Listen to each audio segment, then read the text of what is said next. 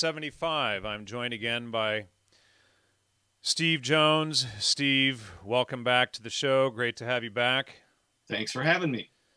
Yeah, we had a lot of positive response from last week's show, and wanted to get you back again. I'm glad you could make it. I really appreciate you taking the time to make it on. And No problem.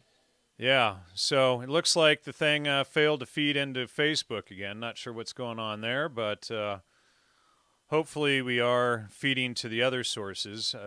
It's kind of ridiculous that it's not feeding to the other places it's supposed to feed to, right? But it is feeding on Twitter and other sources right now, so at least that's a good thing. But I managed to get through about another third of your book. We may have to have you back after the holidays in maybe a few weeks to do part 3 on all of this. But lots of good meat in your book. We discussed a little bit last week about Rudolf Steiner and Blavatsky and whatnot. Do you want to start there, or did you have some points that you wanted to kick off first? I'd like to go back a little farther than that, because I think one of the main things about logos or anything is what constitutes evidence. Right. Well, yeah, let's do that. Let's start off with the general grammar first. The thing is, in the basis to the logos, the Philosophia Perennis in the church, and that's actually one of the big problems, that they both took the same name.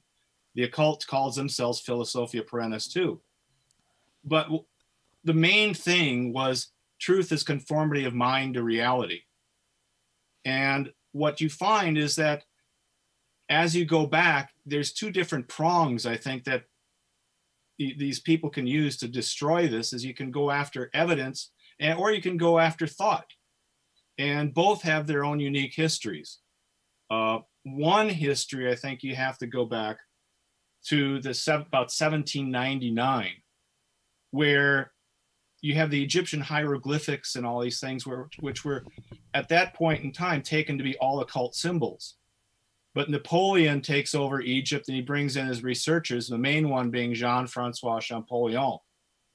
And the big task at the day was deciphering the Rosetta Stone and trying to figure out what that actually meant. The other big researcher at the time was Thomas Young, who most people for some reason don't know about Thomas Young, but Thomas Young was the guy who actually cleaned up Isaac Newton's research and made it work.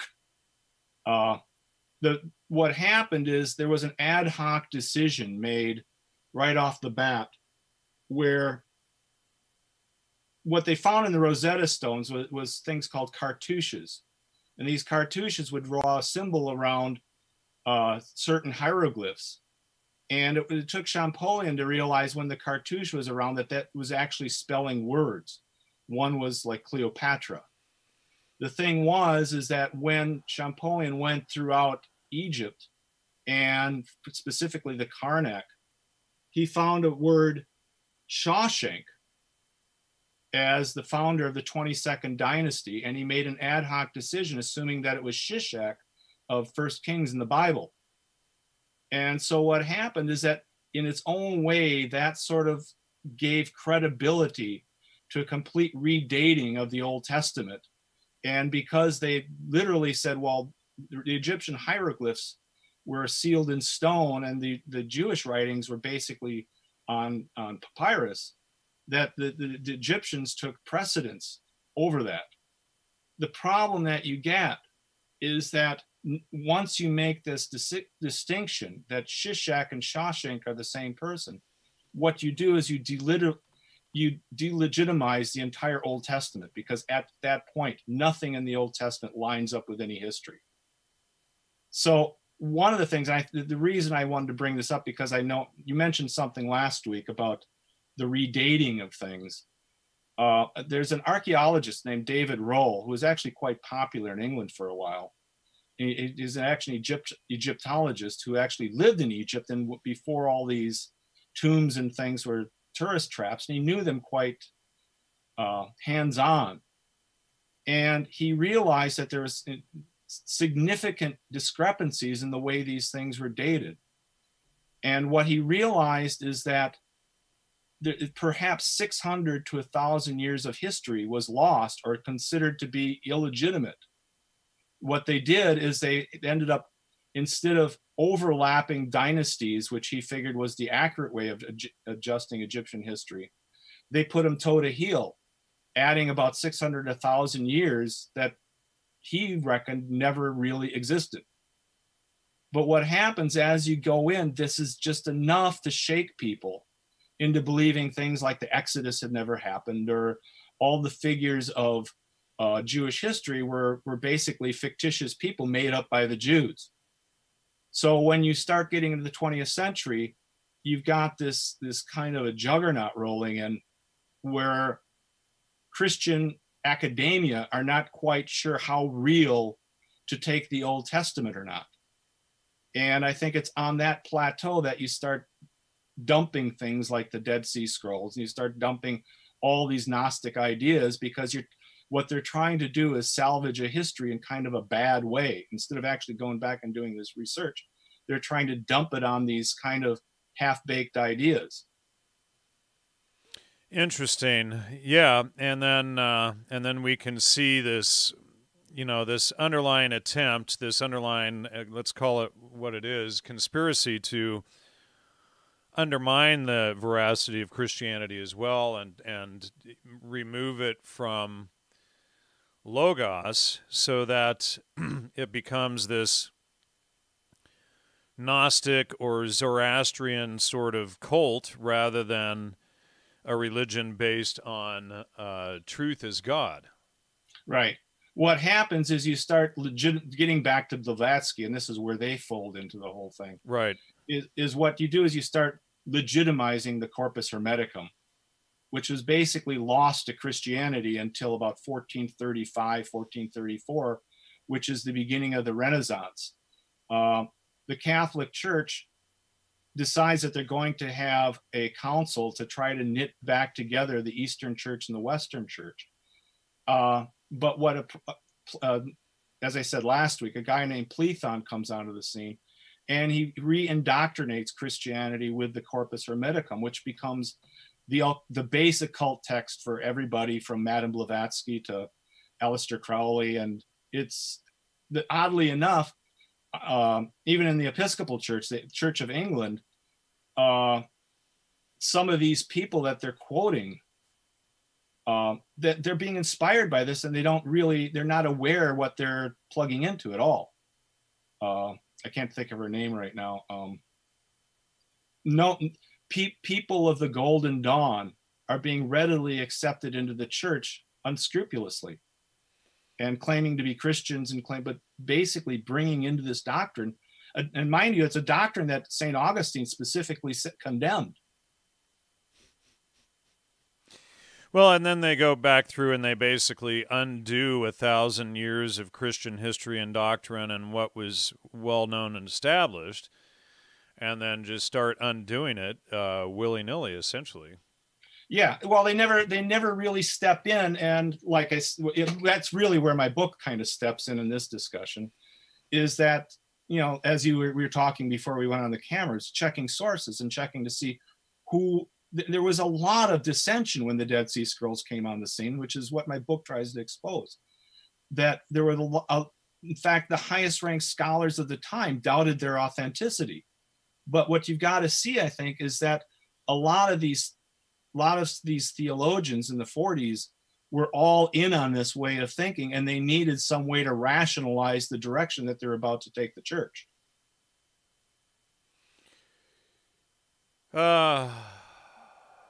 Their spidey sense wasn't up, though. They didn't know anything.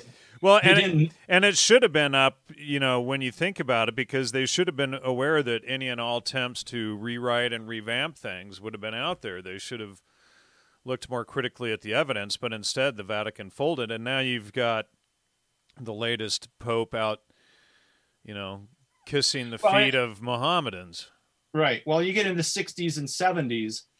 The seminarians at that time, the seminaries were all on this idea of reincorporating Plato back in and overturning Aristotle as the basis for wisdom. Right. what the thing is, part of the Philosophia Perennis was not just logos. Part of it, there was a major section of it was teaching you how to think clearly, how reason works, how logic works, and how to know when you're, getting minds familiar with logical fallacies so they know they're not off the deep end. But the other half of it really, and I can send you this, I'm just about ready to compile it. And once I give it to you, I encourage you to give it away freely to whoever. The other part of it is to know when you were being duped. Right. And a lot of this was basically to train your mind to know.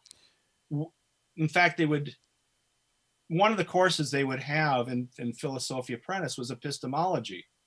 If you're taking a college course, they'll tell you, well, this is it's the study of how we know. But if you take it in Philosophia Apprentice, they'll specifically tell you it's the study of false doctrine. Now, by the time and when you look at Aristotelian logic, that is the foundation of understanding reality. So what these people want to do is promote an idea that everything is primacy of consciousness. Reality isn't real. We're not of the world. The world is a reflection of us. So then it makes everything, especially to like the New Agers, it's the most egoic thing that's possible, because then to the New Ager, their God, you don't have the right to exist as you, Steve. People don't have the right to their own agency to behave as they want to. It's their anything that they do is because you, Steve, put out negative energy, and therefore you brought it back on yourself, rather than reality being real, being a creation of logos. God cannot lie, like Titus 1:2. Jesus is the way, the truth, the life, but that establishes that reality is real first. And then, everything is predicated upon that first and primary premise that reality is real. And then once you understand that reality is real, then suddenly the primacy of consciousness and who was it, Hegel and these guys, their stuff becomes nonsense because, or was it Hume, excuse me, but, because what you realize is that this is an undermining of the understanding that reality is real, so that we can't know what truth is. And then, as I exposed with David Harriman, which was one of the first shows you heard of mine years ago, exposing quantum physics, then we have all of this quantum physics stuff coming in that's all compiled on top of the assumption that reality isn't real, whereas the Bible and Christianity and Logos and Aristotelian logic all brings you back to the first premise that reality is real. Well, and that's the main thing. You started with the basis was a definition of truth. And truth was conformity of mind to reality. Once you dismiss reality, it's just conformity to yourself. The whole idea of knowing truth was to know God. Right. If there's no reality, now, it was always taken as for granted you knew yourself. Right. Well, and that's exactly it. Studying, looking for truth is to know God. And that's when you have that epiphany moment, that aha. That's when you understand something as truth, as God. But as a contrast, you would get in the Philosophia Apprentice, or Logos, as you would say, you would get a basic understanding of how logic works, how grammar works, how you have subject and predicate, you have the copulative is in between, which is by no accident. That's what Moses refers to God as, the one whose essence is to exist. But by the time you get to the 20th century, especially the 1960s, you're no longer learning the Aristotelian syllogism. Now you're learning the hypothetical syllogism from Hegel. You take a logic course in college in this, beginning in the 60s, instead of if man is mortal, Socrates is a man, that type of thing. It's always if man was mortal, if Socrates was a man. So you never can draw any conclusive, conclusions from that. So at a very ripe age, you're teaching kids not to trust truth. Exactly, and that truth doesn't exist, and therefore, if truth doesn't exist, God doesn't exist, and then therefore the Bible and Christianity is invalidated. Right, and then you start getting down to logical fallacies, and once you go down that, there's no way you can climb your way back out. And once you get that logos is truth itself, that God is truth itself, you can begin to see through the sea of lies and distortions and disinformation that's been put in there to lead us away from this, you know. And it's like, this is why they say the devil is in the details. It's not for you to, that's not put there for so that you don't go and look, oh, if you look, the devil's there, you know, you're going to find Satanism. No, it's so you know when you go and look for the truth, you can see where Satan has planted these lies, being the father of all lies. Well, you get the inkling from people that they want to see this as some evil conspiracy, but the fact of the matter is the foundation is very solid. The foundation was the 5 principles that they would teach was basically, the first one was non-contradiction. Right. The principle of non-contradiction. The second one would be, well, that's logic, the art of non-contradictory identification. Right, and then the second one would be the principle of identity, which is everything is that it is, and it's not what it's not, which is kind of goes along with the first principle. The second one is the third one is the principle of the excluded middle, and that is between two contradictories. There's nothing in between. You don't have a middle ground between yes and no. Right. Well, and then this is where they sell moral relativism and whatnot, the middle of the road fallacy, and you know, it's right. And then you have 2 more, which is the principle of reason, of necessary reason and necessary causality, that everything that exists has to have sufficient reason to exist, and reason have to have sufficient reason. It all, I mean, once you see it, it's a very solid foundation for analyzing anything. And what they would do is they would take those principles, teach them solidly, but they would build it up into epistemology and reason and logic and philosophy. It was a wonderful edifice. And that was the basis of school. That was a basis from grammar school on up. But by the time you get to the 1960s, they're basically abandoning it all. And that's the question. What gave them the right or the privilege or the thinking that this was something that was, you know, could be abandoned? Right.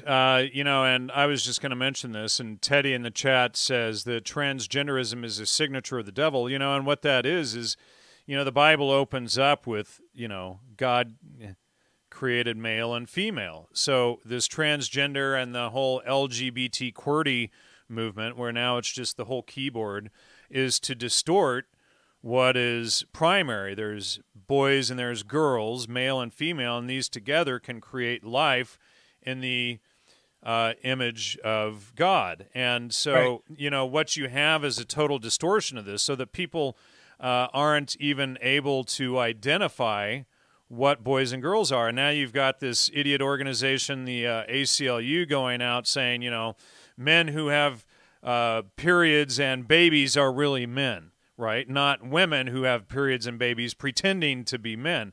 You know, and people are so stupid now that they think if you put on a dress and a wig, that makes you a woman. You know, when I was a kid, if you wanted to pretend that you were someone else, you put on underoos and you ran around the backyard, and, you know, and you pretended that you were Superman or Spider-Man or whatever, but nobody participated in your delusion. And now they're actually passing laws to force everybody to participate in this delusion.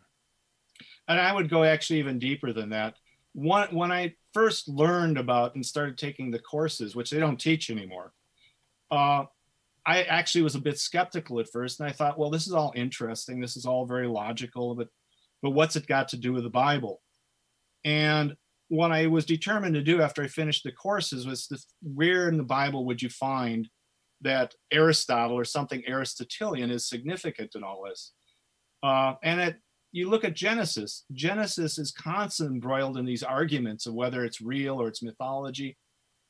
One of the fundamental things, and I believe it's at the end of my book, near the end, is that they had a teaching diagram so that you could carry it with you and know what the basis of reason was. And it was called the Tree of Porphyry.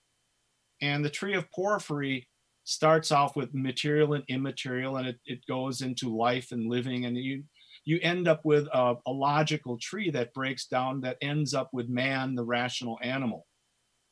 If you look at Genesis in the story of creation, what you will find is almost a precise, exact mapping of the tree of Porphyry. And both are called tree of knowledges. Right. And it's astounding that at the very beginning of the Bible is something as profound as that, and people generally have missed that.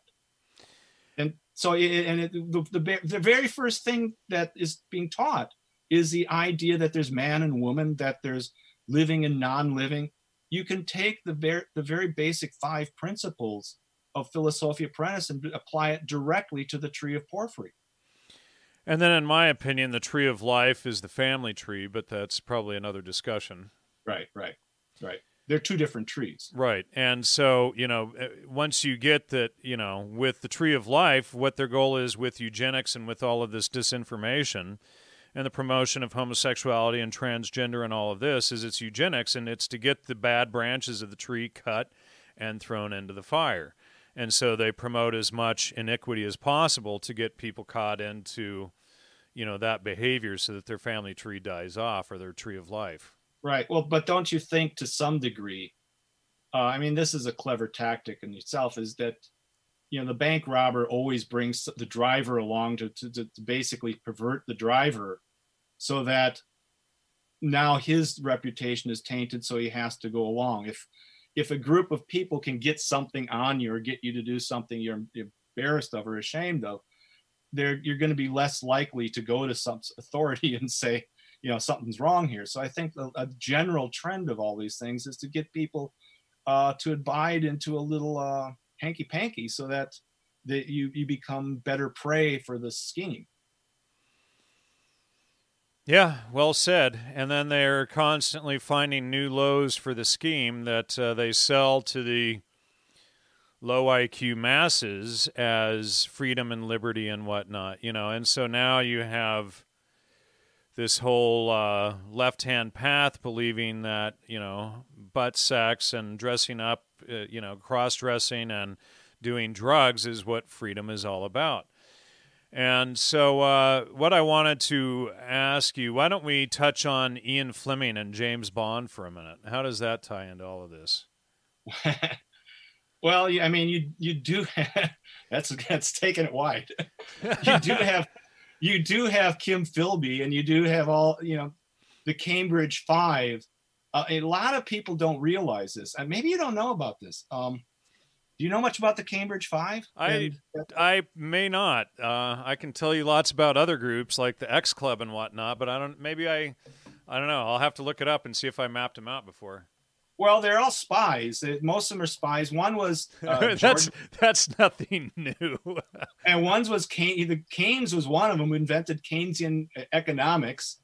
But I'm excuse me if I get some of the details wrong here, but because I'm trying to pull this back from way back.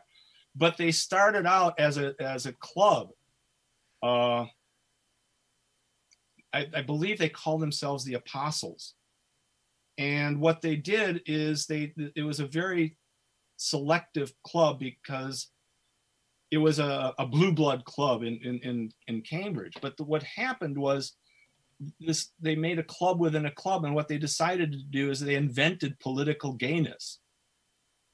And the idea was that was a way you could hold the other people at bay, because you could always rat them out and destroy their careers. But Kim Philby, I can't remember the names of all of them, but some of these had worked their way all up into the royalty.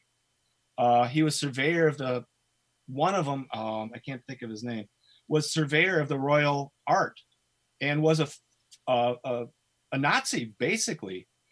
There's a book written by, I can't think of his name either, but it's called Spycatcher, telling about how they actually went after the Cambridge Five and exposed them for have Nazi connections during World War II. In my book, what I try to show is that at the time Israel was trying to become a nation, it was some of these same Kim Philby and things were pushing armaments into Palestine and aiding people. And so there was always these duplicitous things going on. Ian Fleming, James Bond. There's a notion of reality to all this stuff. They were exploiting it, and they were making James Bond films. But Kim Philby and Ian Fleming were very much part of the intelligence community. Let's touch on this inversion of the Romans persecuting the Jews rather than protecting the Jews. Well, as we talked about before the show began, there's a lot of discrepancies as to who, and politics is playing into this. It really, for me, one of the deciding points here was Masada, in that the people that went in to try to claim Palestine really created a George Washington type episode around Masada. What happened is they took the legend as recorded by Josephus, and what really amounted to were being terrorists early on, and we pointed out maybe there was early Islamic connections or something, because that's and this Sicarii group, it sounds remarkably similar to Hassani Sabah's group, right? So and the Hashishans are assassins, right? And so now you get a situation where I totally understand you're trying to create a nation, you've been persecuted throughout World War II and different things like that, and you want to create this George Washington cross the valley, Valley Forge type legend, but they basically, what they did is they buried this whole idea that it was really the Roman Empire that went after these assassins, cleaned them up for the sake of the Jews, really. So you get into the 20th century, and now the bad guys become the good guys, and the good guys become the bad guys. Right. Constant inversion. Yeah, but what this plays off against is a really terrible legend. And what you really find out through history is you're sort of playing two bad legends off against each other. One is the Spanish Inquisition, which was exploited into being something more than it ever really was, but also is this Jewish blood libel thing that they were wantonly going out and killing Christians during Good Friday and that type of feast. And so, I do believe some of this happened, but I don't believe anywhere near to the extent that they were exploited to make, politically, to pit Roman Empire against the Jews and the Jews against the Christians. It was all exaggerated past, but the bad part about it is I don't think you really truly understand what was going on in early Christianity unless you can take apart and look at Esther and these different things that are going on kind of objectively. And you look at Esther and Haman as a sort of a proto-sacrifice of Jesus in your book. Yeah, well, it can go two ways. One, if you believe Esther is an ancient text, then it's a proto-sacrifice. There's a lot of evidence that Esther was probably written fairly late, which means now you have to understand, if Josephus is writing a book of Esther, and I counted upwards of at least 9 similarities in Esther to the book of John, either he's copying the book of John or John somehow is getting it. One of the big questions is, how during the crucifixion is information getting out to the general public about what happened inside these closed doors? And so one of the things that was speculated early on was Josephus was privy to all this, maybe even part of the Pharisees at that time witnessing this stuff. So the thing was Josephus really, who was considered a very reliable early historian, was he really perhaps trying to telegraph what was really going on by using the book of Esther to the rest of Christianity? What you have to realize, even though we make a big deal about Jew against Christian and stuff in these early times, Christianity was pretty much widely accepted within the realm of Judaism up until the Bar Kokhba revolt, where that was really where the animosity started, because the Christians found protection under the Roman Empire, and the Jews were working against them, and they basically wanted the Christians to fight against the Romans, and the Christians just said, no, we're not. And that's kind of where it started. Now, I had found evidence that the Puritans, their name actually stems from the Purim as well, but that's a whole other discussion. That could be I wouldn't say that's wrong. What I do know is a lot of Well, just to interject there, the early Puritans thought that they were living in the tradition of, the Book of Esther and this fight against Haman. Yeah. And this is stated in a lot of the early puritanical texts. I wouldn't discount though the connection to the Cathars also though. There is some evidence that the secret book of John was a Gnostic Cathar text going back to the early millennium. What happens is that book, you have the same thing in the Cathars where you have the pure ones who are basically the organizers and runners of the religion, and then you have the servants, the average people who take care of these pure ones.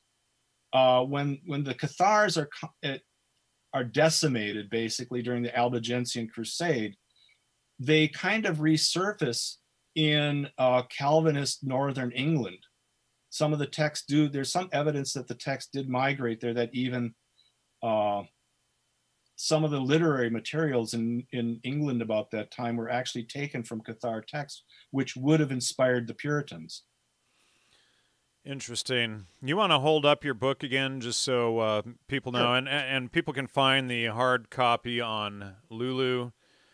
Some Right. people wrote me this week wondering where they could find it. So, The Death of Tradition by Steve Jones, you can find that on Lulu. You can also get the ebook version on Amazon, etc. Right? Right. I right. prefer hard copies personally. Now, I've taken a couple of quotes out of your book here. I wanted to read here. Let's see. The fight caused by the book was addressed at Westminster Abbey by the Bishop of London. Quote, a remarkable work of fiction. You feel the darkness creeping around the world. You see crime and violence increase in every part of the world. Then you see how darkness settles down upon the human spirit, regarding the Christian record as a fable. Then you quit with something like adequate thanksgiving, and thank God it is light because of the awful darkness when it is dark. And so you can see how, this Bishop of London was discussing how, and we've discussed this elsewhere, as people fall away from Christianity and don't grasp Logos and think it's a mythology about a guy floating in, on a throne in space and all this nonsense. We can see the darkness settle around us as the fall, literally Well, the reason I surrounds put us. that quote in there is that was referring to the 1903 book, When It Was Dark, who was basically taking the theology of Ernest Renan and using it as like we said, a war of the worlds. It took the world, it frightened the hell out of the world at the time. But this is 1903, this is 1904. This is way before anybody had discovered Dead Sea Scrolls, had discovered 60s things. That's why I say a lot of these things had roots going all the way back. The basic concept of what was going to happen to the world was already well installed in the early 1900s. It also makes you skeptical of what happened. Is how did the Dead Sea Scrolls thing? If you look at the book When It Was Dark, it's eerily similar to what went on in my book as I portray it. And I wrote the book. When I wrote my book, I really didn't even know about the book When It Was Dark until later. I had to go rewrite the book and put it back in there. And as I was putting those quotes in there, I was scaring myself. I can see that. It'd be like fast forwarding today from 1903 and seeing all of the gay marriage and transgender and soy boys everywhere, and masculinity is considered bad, and the opposite of Logos and truth is promoted as the higher authority. And they were taking their theology and philosophy from Ernest Renan. You take a course in the Dead Sea Scrolls, they're going to tell you straight out that most of the theology that the early scroll scholars were researching came directly from Ernest Renan. You got the same guy inspiring the Nazis as inspiring the Gnostic occultists of the latter 20th century. And you state Isaac's theory is suspiciously Renan-like, yet most suspicious is the full text of the section we have just referred to, translated from the French, from the section entitled Similarities to the Essenes, Affinities in the French, and then you quote it here. Of all of the Jewish sects of this time, the best known, though mysterious in many respects, is Essenism, pure among the pure, still exceeding the Pharisees in devotion and in strict adherence to legalism. The Essenes formed a veritable religious congregation where a gradual initiation into secret doctrines was only allowed after a long novitiate. Dressed in white linen, they led an ascetic and monastic life, far from the world, on the shores of the Dead Sea, subject to severe rules, chastity, purity, sobriety, silence, and work. And you see an emergence here of a thing. No occultist of the 1800s or early 1900s would have mistaken that for an Orthodox Christian thing. They right. would have heard... And they were a murderous terrorism group, too. Right, right. Now, the connections, as we've been saying before, the connections start wheeling your imagination in circles. And the last name is Renan. That goes Yes. out to Beating Tracks out of Babylon. Renan. And then here's another one. Clearly the church's metaphysics had changed. Very subtly, peace went from being an ataraxia, a condition of tranquility and serenity achieved when one ponders truth, to becoming a social state where everyone just got cozy with each other.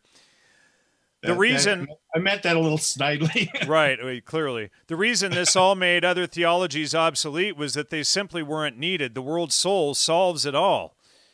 Peace is not embracing truth. It is everyone thinking the same thought regardless of truths. You know, this is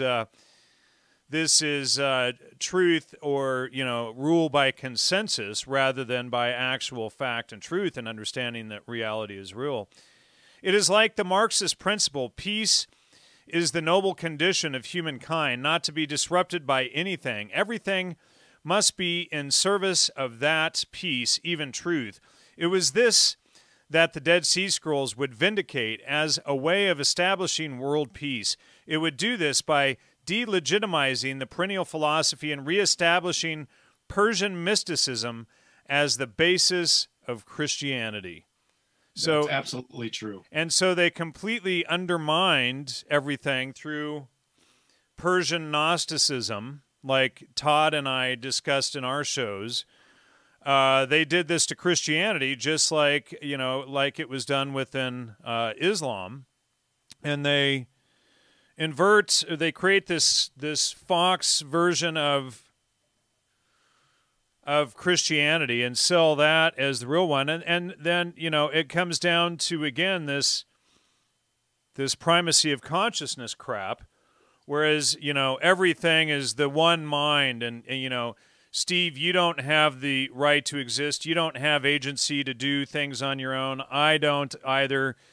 We're just, you know, the figment of some hippie's imagination, right? Or some New Ager's imagination. Yeah, and the thing is, and my editor went through this with me too, because I had relegated to a little bit smaller point towards the end of the book of what he considered a very shocking ending, which I won't give you right now, but it's basically, when he read the book, he said, you know, this, you got to direct this more at the millennials. And it's the whole idea is that we don't realize the path we're creating here and where this all leads. And it's once you can step back through Logos, you can see where it leads. And once you get that they were functioning from a place of Logos, then you can begin to see how they were able to map out all of the things that would transpire to the fall. You know, the Bible, is it predictive, or are they following a roadmap type of thing? But when you come from it from a place of Logos, you can see how they could see through people lying and manipulating and overturning all of this stuff, what would be the end conclusion. One of the big problems I think that we miss, that we don't read when we read the Bible these days, and I dare say not many scholars realize this, is that we've kind of lost connection with an Euripides play, the Bacchae. And the Bacchae, I don't know if you're familiar with it, but the Bacchae basically is a story of Dionysius as a god.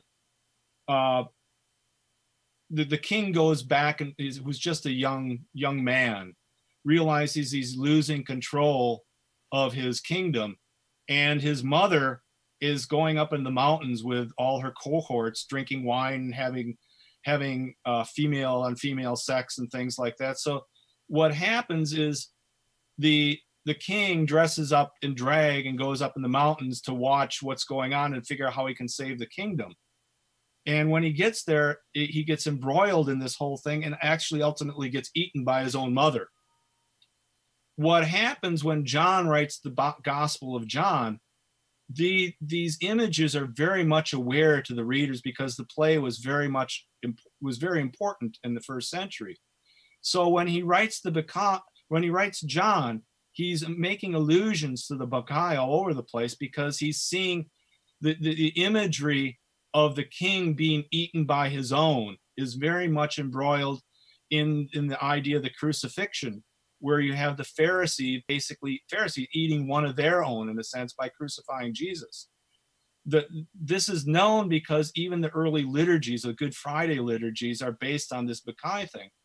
But the essence of the Bacchae, and it's referred to in the Psalms too, is the idea of reason being the rider of the horse, and the horse being the emotions, where even going back to Genesis at the beginning, the illusion was Adam represented reason and Eve represented the passions. That it's not that there was anything wrong with passions, but it was passions always an emotion. Right. It was the passions were to be ridden as a rider would ride a horse, and direct them and say, you don't go here, you go here.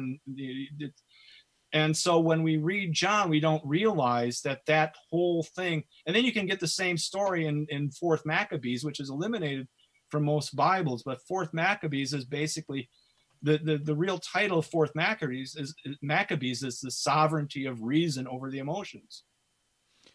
All right. So let's see here. You want to talk for a minute about the idea that the scrolls were stolen from a Palestinian synagogue? Yeah, it's. I don't really ascribe necessarily to any one of these things, but what I'm trying to show is there's a lot of dubious connections here that I think what I'm trying to contest here is you don't have enough information to make the claims that they're making. Some of the scholars were saying these were stolen from a synagogue. Others were saying that there was this oddball connection. The script, the paper, everything was very similar to papers that had been discovered in Egypt called the Geniza, which really is what Jews did at that time. Is once a scroll was used up, they buried it. It was considered a sacred entity, and so a Geniza is basically a burial vault for used script. What they found, and the name of it was Geniza. So when in earlier part of the century, they found the Egyptian Geniza, which had loads and loads and loads and loads of manuscripts. When the Dead Sea Scrolls were found, the Solomon Zeitlin, who was the most respected Jewish researcher of the Second Commonwealth at the time, said there's something suspicious about these Dead Sea Scrolls. They're very much like what the scrolls that had been known to exist from the Geniza, but they could not figure out where any of these scrolls, who would have had the connection. Well, it turns out one of the people connected with Isaac actually owned the scrolls.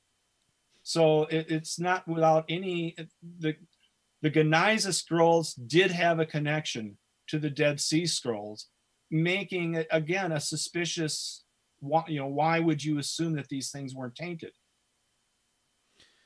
And let's go into the connection between Essenism and socialism. Well, one of the socialism is basically founded on the idea of Marxism. Marxism is really, and you learn this in grade, at least we used to learn it in grade school, that Marxism is based on Hegelianism. Hegelianism is the idea that you can have contradictory truths. The Moral the whole relativism, it, the idea that a contradiction is not always a lie or an error. it's not a killer. The exact opposite of the trivium in critical thinking and logic. Right. So I mean, once you get Marxism, you get socialism. So the very foundation of socialism is the idea that contradictories can both be true. Well, now you basically destroyed the whole idea of non-contradiction, of identity, of the excluded middle. If that's true, then the fundamental points of logos are gone, and I think they know that. That's why they push it. Interestingly enough, though, Marxism wasn't the only thing founded on Hegel. If you look up, even in Wikipedia, if you look up modernism, which Pius X condemned at the beginning of the millennium, the last millennium, you'll find that it was F.C. Bauer. What Pius X was condemning was modernism. Modernism was founded by F.C. Bauer, a German theologian, who was also inspired by Hegel. And it was Hegel's philosophy that Bauer used to redate the Testaments. It was Hegel's dating system or I shouldn't say dating system, but system of analyzing history that Bauer used to redate the Gospel of John. It was Bauer that placed the writing of Gospel of John into towards the end of the 2nd century. It's still listed that way by a lot of people, even though Papyrus 52 has been found, which dates John to the beginning or the end of the 1st century, the beginning of the 2nd century. So I mean, Bauer's philosophy has been completely discredited, yet you open a lot of Bibles even to this day, they'll date the Gospel of John as being what the idea was making the Gospel of John appear as if it was a Gnostic text, which it never was. And then Beating Tracks Out of Babylon says, which was all Gnosticism, a duality, which we were just discussing a couple minutes ago. And then he says, tell the people about the German school of philosophy, how it's totally key. Are you able to go into that? Maybe you'd be better at that. Well, I would suggest people go back into my shows back from 2011 with David Harriman, who used to teach at the university about 20 minutes from here. But we did a series exposing quantum physics and all of that, and I would highly recommend going through that whole series, plus his breakdown of quantum physics, which is about an 8 or 10 hour lecture series that he did, and that'll give people an understanding of how they created a false foundation to build all of this hyperbole from.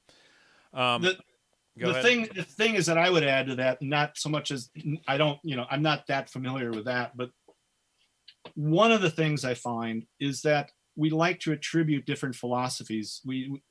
It's hard to think contemporarily, in the way somebody would have thought a long time ago, and you always have to be careful. He says you were saying it with Hegel and Bauer, and that's the key part. But we're going into the German school of philosophy right there, and somebody else is asking, quantum physics is a fraud. And when you get that, that's all selling the whole primacy of consciousness thing, that you can't know truth, you can't know anything for certain, because it could be, there's 11 or whatever different realities, so it could be all of this stuff based on false mathematics and whatnot. So then you understand.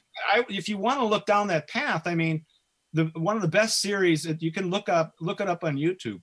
There's a series called The Universe, the Cosmological Quest. It's interviewing some of the top physicists in the world.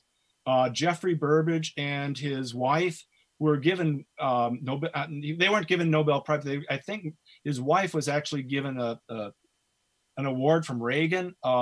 There's Alton Arp, I think his name is. Plenty of evidence that quantum physics is suspicious by notable people. And as Fred Hoyle is another one. And that was probably the first show you had ever seen of mine, was way back, 8 years ago when I interviewed Harriman, and we did that series together.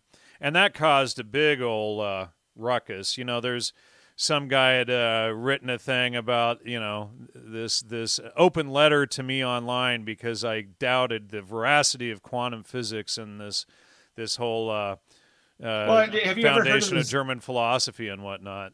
Have you ever heard of the Zagnac device? Zegnek device? Yes. I don't think so.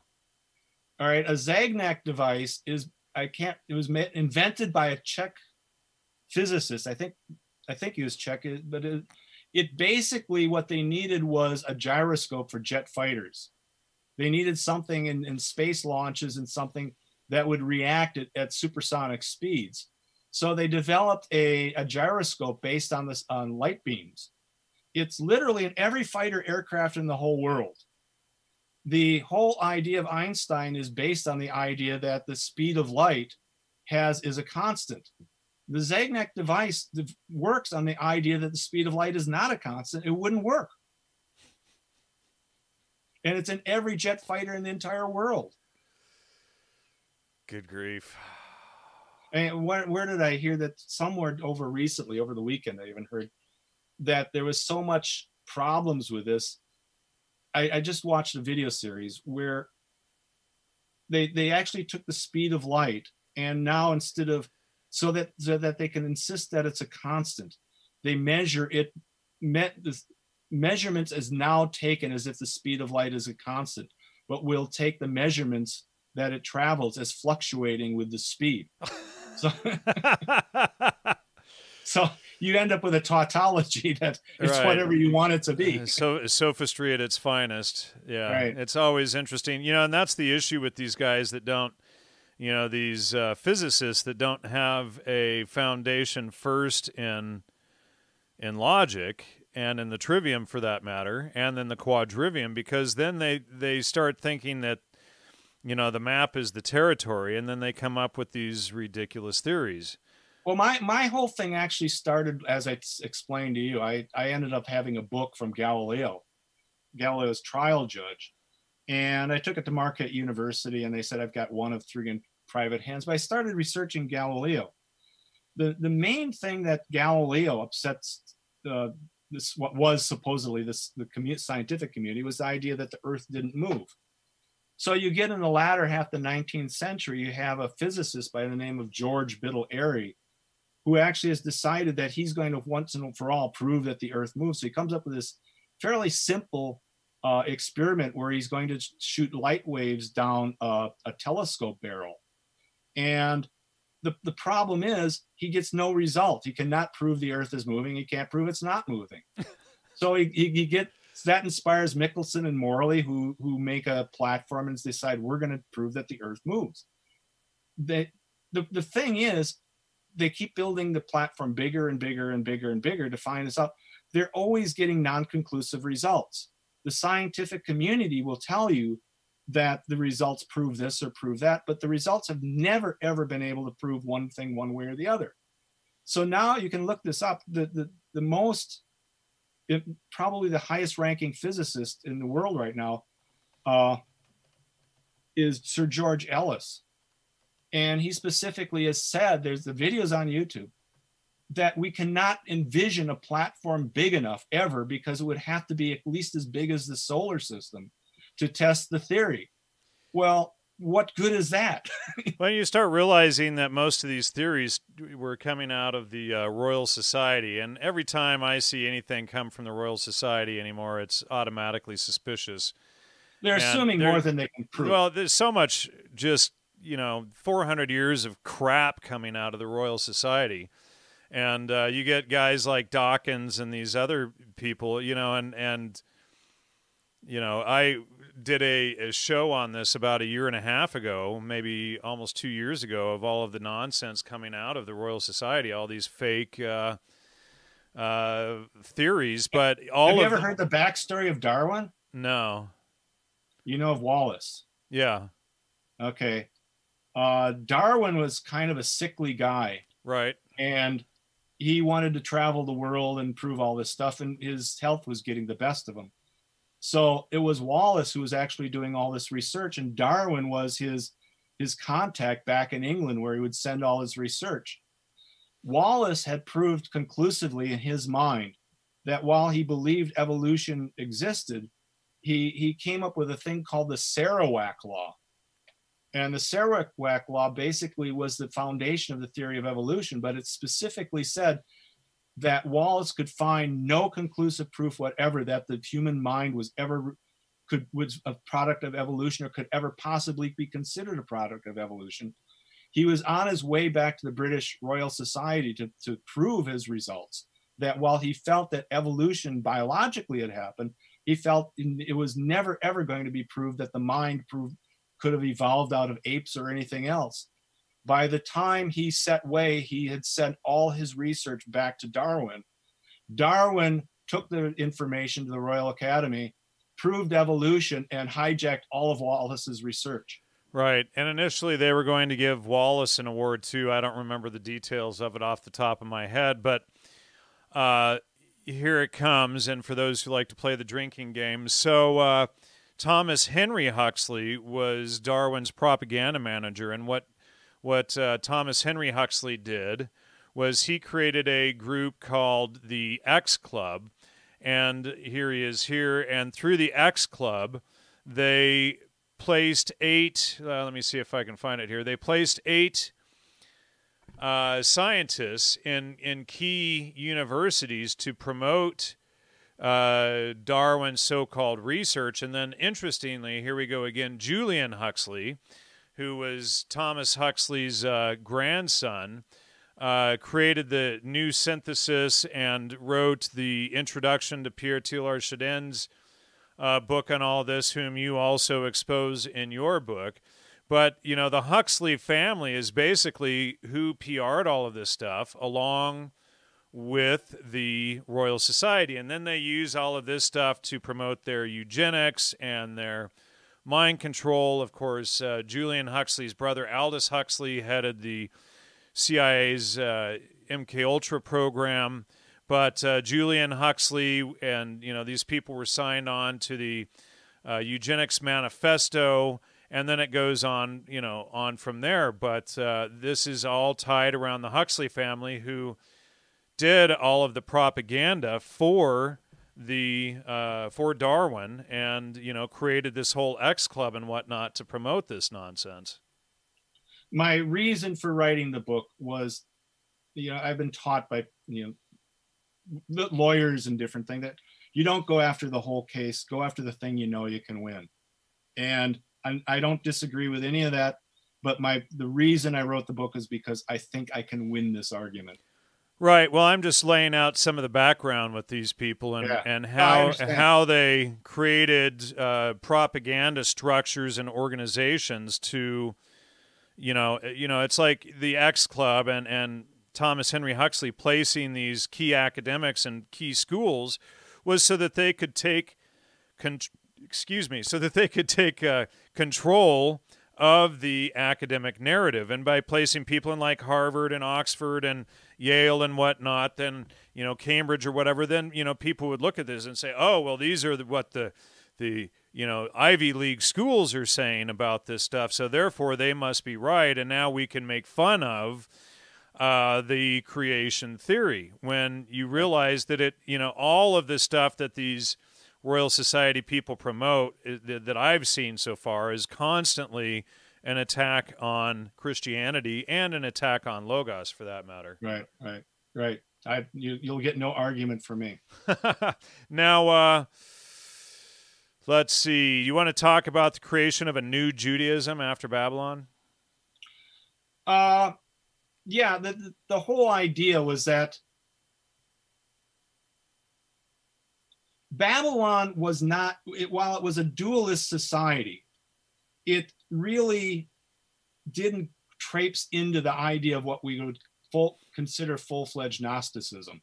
It was just a way of, I kind of think of it as a peasant religion. If you go into the backwoods of even modern America, you'll find a lot of church where evil is very real and good is very real, and they're pitted against each other. It's just, at that time, Zoroastrianism was a very simplistic form of religion. It isn't until around somewhere in the 1st century, and I assume it's Pharisaical, that they start assuming that reality isn't real. And once that component gets wedded to this dualism, that's when you start seeing the full-blown Gnosticism. As far as I can tell, it was the Pharisees that started importing these ingredients of that.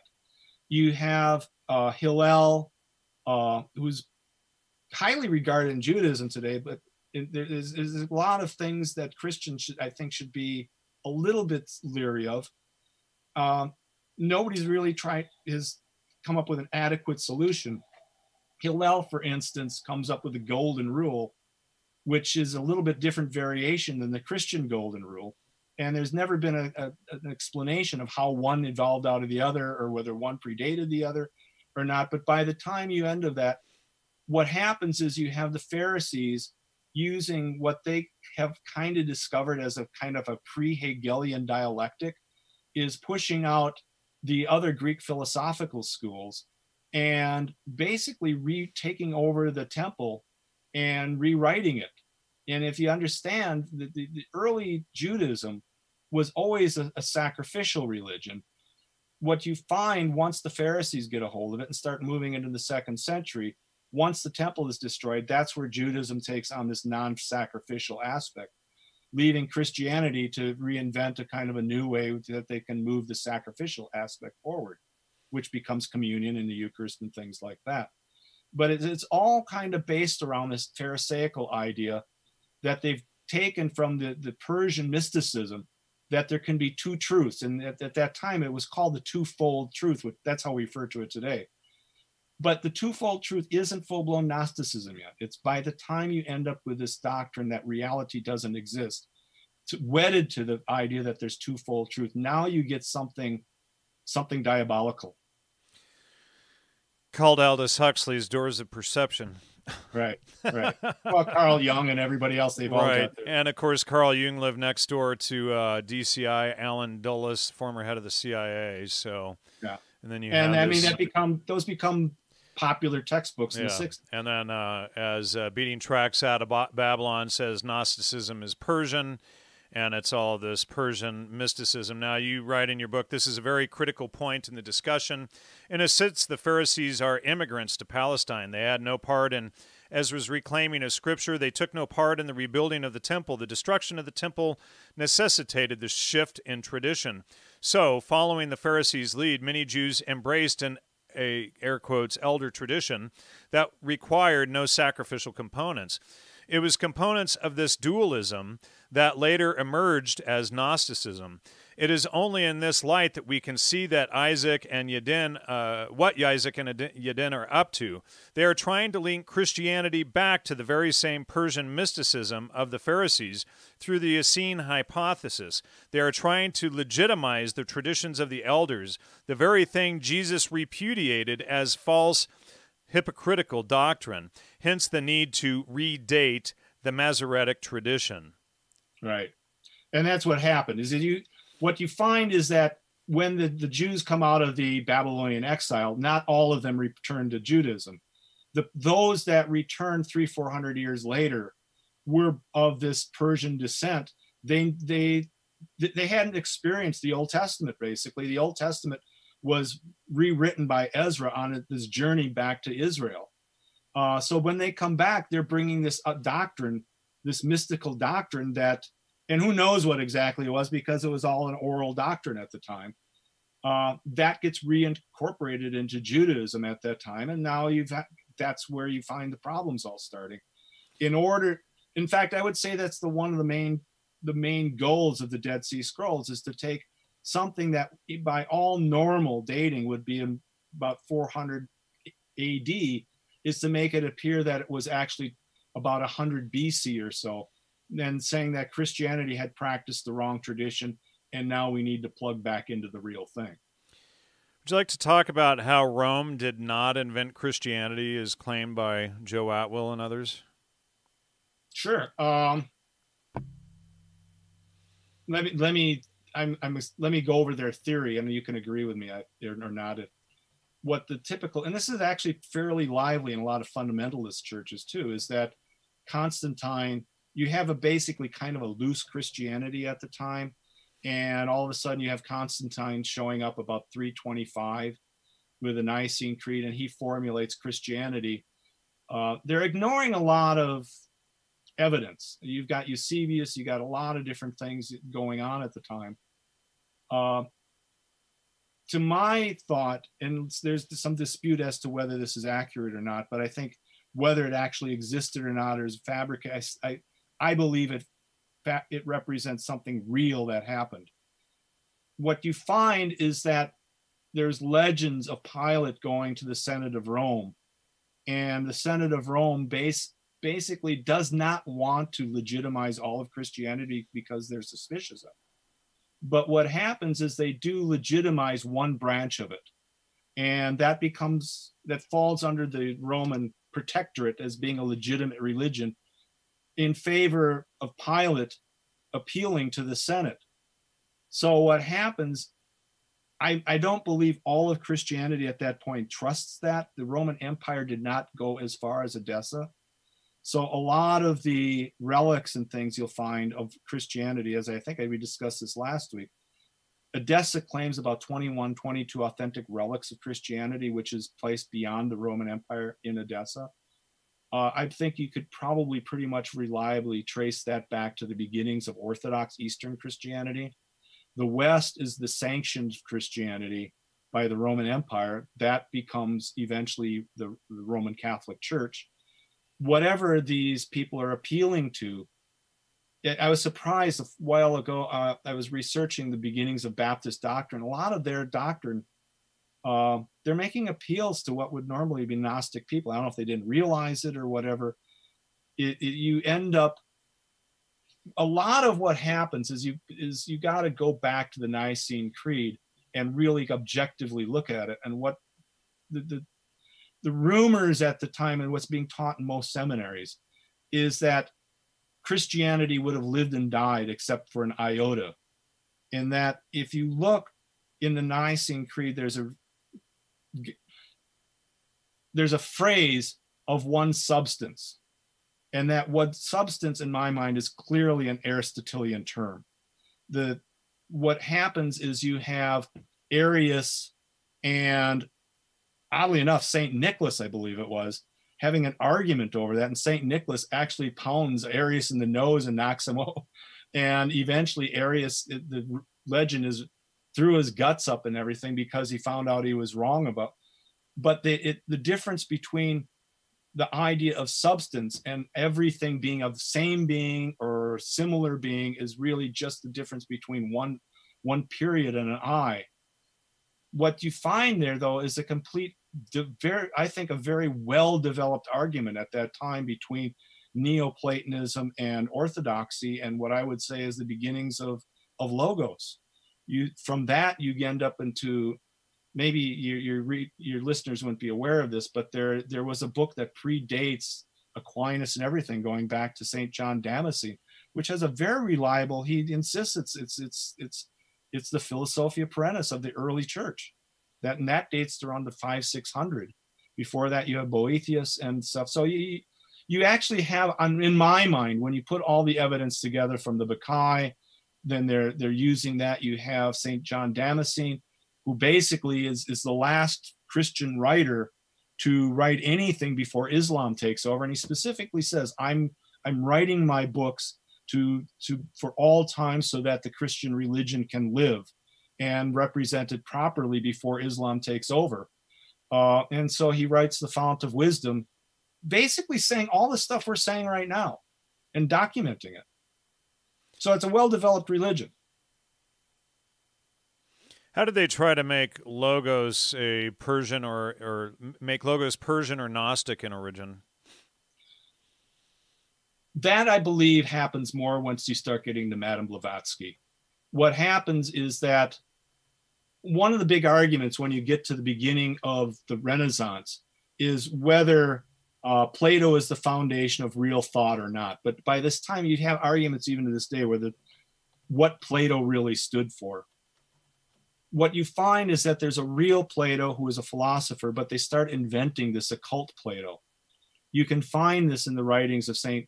Augustine, or Augustine, some people say. Augustine literally says in one point in his books that the next closest thing to Christianity is Platonism. But what they all seem to ignore is Augustine also condemns Hermeticism, and he calls Hermeticism the devil's confederate. So by the time you end up in the Renaissance, they're bringing both together and calling it Platonism. And then most seminaries to this day do not make that distinction, that there's a difference between Plato as the inspiration for Aristotle and what eventually by the time of the early church was called Middle Platonism, and the Platonism of the Renaissance and thereafter, which is what I would even call Neoplatonism, which is really the occult.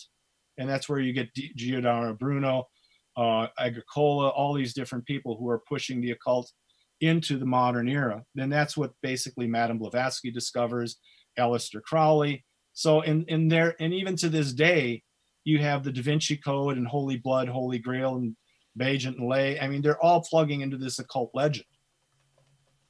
And that's where you get the distinction from. Is I would say the dividing line in all this is whether you're appealing to the real Plato or the one that was fabricated after the fact. Beating Tracks Out of Babylon says he thinks that Ezra, or he recalls Ezra found a copy of the Torah and republished it, not rewrote it or wrote it. Yeah.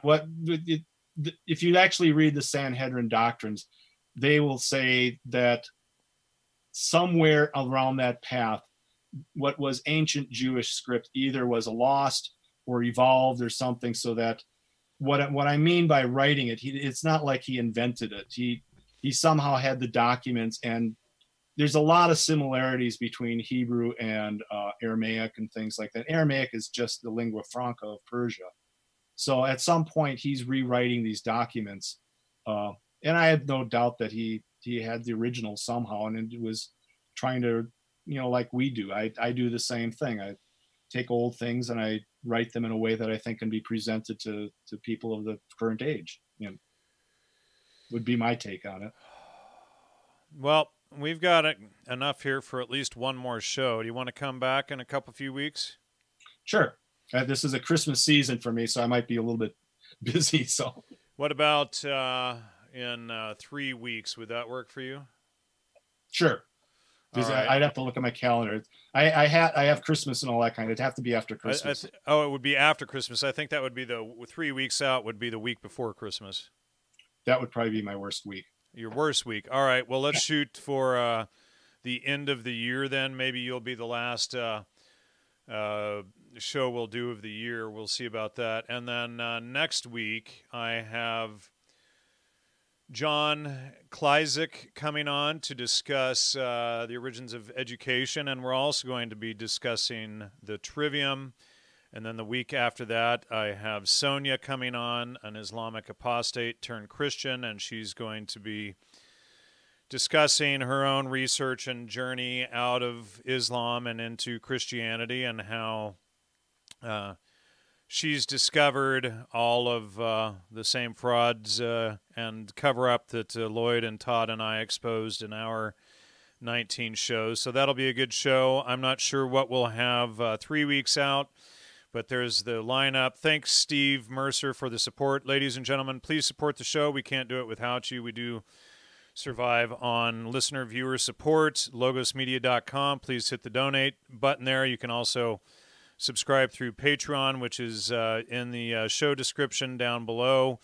And Steve, one last thing. Sure. I just remembered the name of the person you should look up is Evelyn Underhill.